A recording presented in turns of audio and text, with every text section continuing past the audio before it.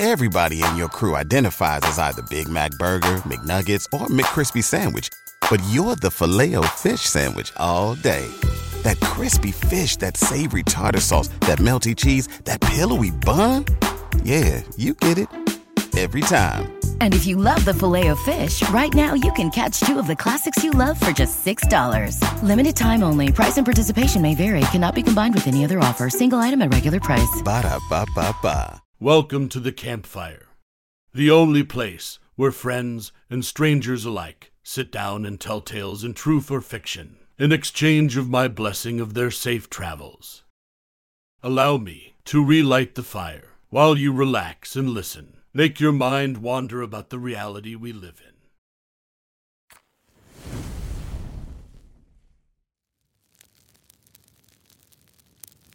The story I'm about to tell you is from a traveler named Her Creation. He called this experience, all of the women in my family die at age 27. Please, allow me to tell you his tale. My dad always wanted a son. He got 3 daughters instead. He hated us all, hated my twin sisters, hated my mother, but hated me most of all because I was the last child my mother had before she died. That didn't stop him from treating me like his little boy. Did it stop him from attempting to beat the hatred of my own gender into me? Quit your crying, he'd snap, or you'll end up like your sniveling bitch of a mother. After years of that shit, he was shocked that I grew up as a tomboy. I think he hated that even more because I was just a constant reminder of what he never got to have. My mother died when she was only 27 when I was only 4. The coroner ruled her death a natural passing. Some weird heart complication that took her in her sleep. My dad, though, says it was because of her family's curse. Whenever I came to him, desperate for more information about a mother I never really knew, he never had much to say. I'm convinced he was just drunk since the day she died. Every woman in her damn family, they die when they're 27. He'd sputter in between belches, his breath reeking of stale beer. I think the real curse is that my mom was the one to die, and not him. I wasn't fully convinced by the ramblings of a perpetually drunk man. But when I lost both of my sisters just months before their 28th birthday, I knew it couldn't be a coincidence. Moira was found murdered, her face practically blasted off by a shooter while she was on a jog.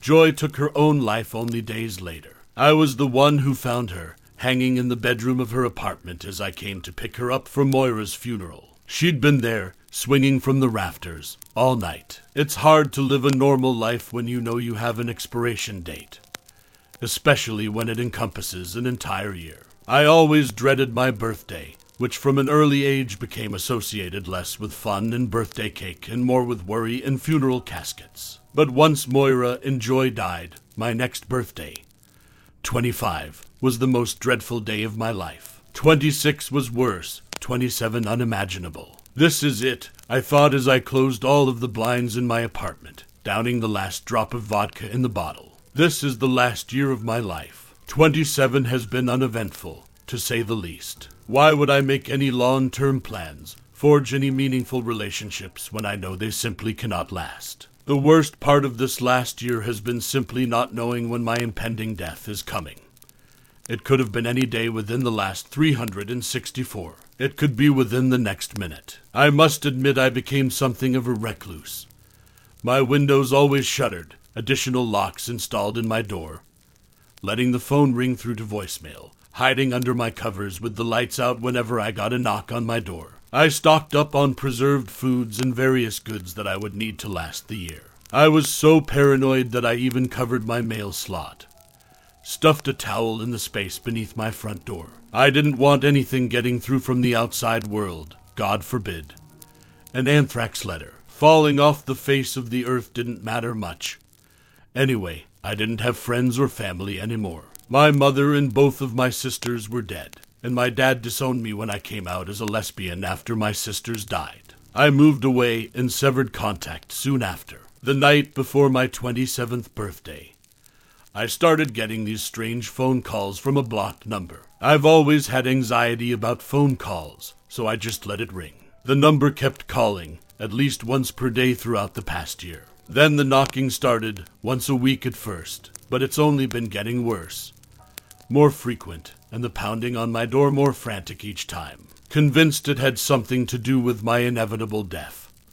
I've been driven mad by the unknown visitor, especially over the past week. I got ready for bed last night, knowing that today, now, is the day I will turn 28. My time had run out, and I searched for comfort in a bottle of liquor. I didn't find it. I fell into bed, drunk and delirious, and prayed the morning wouldn't come, though I knew it would. I eventually got to sleep, but it was restless and unsatisfying. The kind of sleep where you feel like you have one eye open, always watching. That's why I was quick to wake when the door to my bedroom creaked open early in the morning, before the first sign of light. I shot up in my bed, glancing around my room in a frenzied panic. At first seeing nothing out of the ordinary other than the door, pushed slightly ajar. A closer look revealed something I'd missed, something that sent my heart racing, froze me to my core. Two dark figures stood in the empty space behind the half-open door, unmoving, almost like a pair of statues, waiting, watching, wordless. Leave me alone," I squeaked, unable to move, paralyzed in the power of their presence. The shadowy figures instead shuffled out from behind the door, creeping slowly towards me in the dark. I knew this would certainly be the end of my life, the fulfillment of my curse if I didn't act. Suddenly recalling the self-defense methods I'd drilled into my mind, I flipped my bedside lamp on to stun the intruders and reached underneath the table to pull the knife I'd duct-taped there a year ago, a 27th birthday gift to myself. As soon as the light flooded the room, though, I knew the blade would be of no use. My intruders were not a pair of assassins. Not human ones, at least. In the yellow light of the lamp, I discerned the identities of the dark figures. They were my sisters. Joy stood at the foot of my bed, pale, in that same conservative black dress I'd found her dead in years ago. The one she'd picked out for Moira's funeral. Her head hung parallel to her shoulders, neck grotesquely bent from her hanging. Moira was a few steps behind her. I could only assume it was her, considering the severity of her injuries.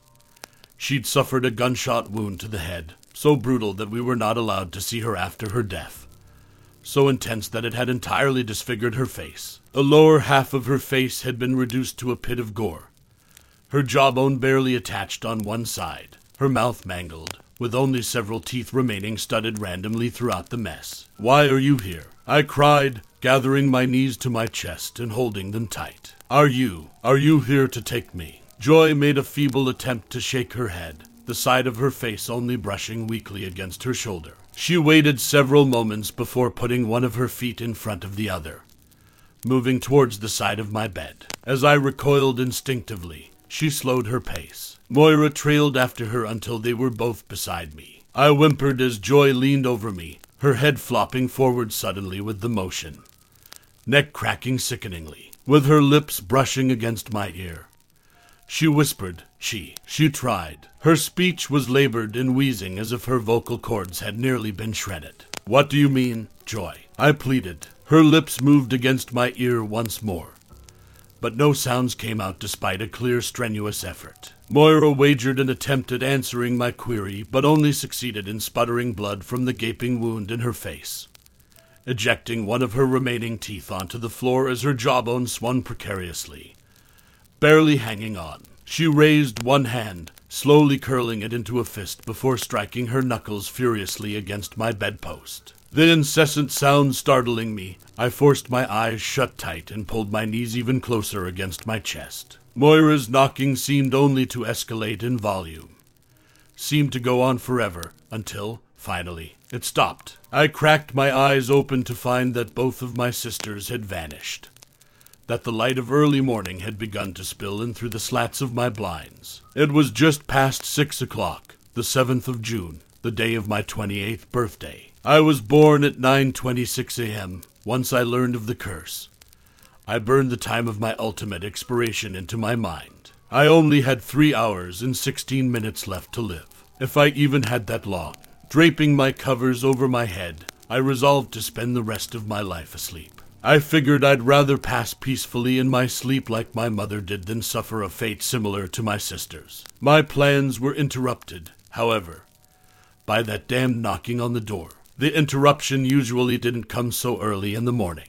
I decided initially to ignore the strange visitor, but pulled the blankets back down soon after as a certain sense of familiarity struck me. The pounding on the door reminded me all too much of Moira's knocking just moments before. It easily could have been a trick of the curse, but something compelled me to approach the door. "What do you want?" I called from behind the barrier, clinging to the relative safety it provided. The reply came from an unfamiliar man's voice. "I just have a letter for you, miss. Just slide it under the door, and please leave." I returned, using my bare foot to remove the towel I used to block the small space beneath it. He deposited a bright yellow envelope under the door as I requested. I waited quietly for the sounds of receding footsteps before sliding on a pair of gloves to handle the letter. It was addressed to me, simply by the first name and with no address. Carefully, I unsealed the envelope to reveal a birthday card. I hadn't received one in years. Bright, sparkling letters on the front formed the words, "Daughter,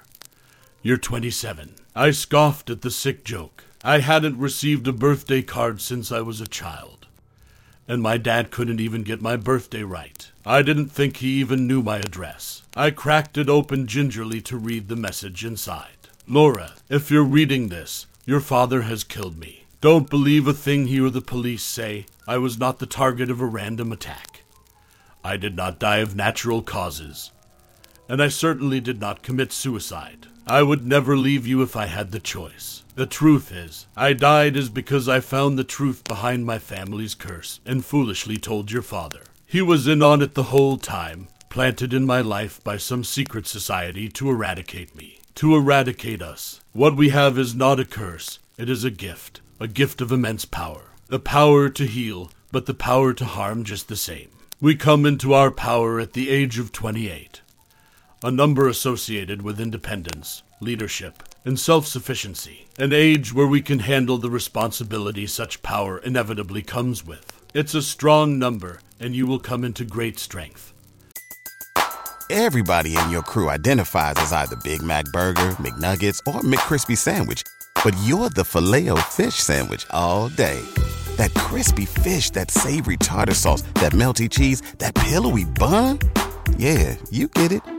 Every time. And if you love the Filet-O-Fish, right now you can catch two of the classics you love for just $6. Limited time only. Price and participation may vary. Cannot be combined with any other offer. Single item at regular price. Ba-da-ba-ba-ba.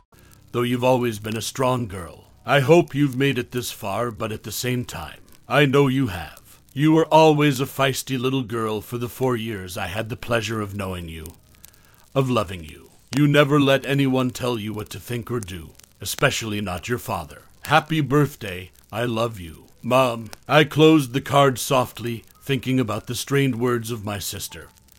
Mom had tried to warn them, but they didn't listen. The pieces of the puzzle slid into place. My dad must have murdered Moira, and Joy ended her own life out of grief, and a belief that she would inevitably be next. At the time of writing this, I only have 2 hours and 32 minutes until I officially turn 28. Over the past hour or so, I've already begun to feel the power flowing into my body, electrifying as it runs through my veins. I will the towel to reposition itself under the door, and it does so, sliding across the floor on its own. I need to keep myself safe until 9:26. After all, I'm planning on surprising my father with a visit for my birthday. Now, that was the end of my tale. I hope you enjoyed yourself, listening while escaping the world you live in. That is all for today. Safe travels, and a blessed day.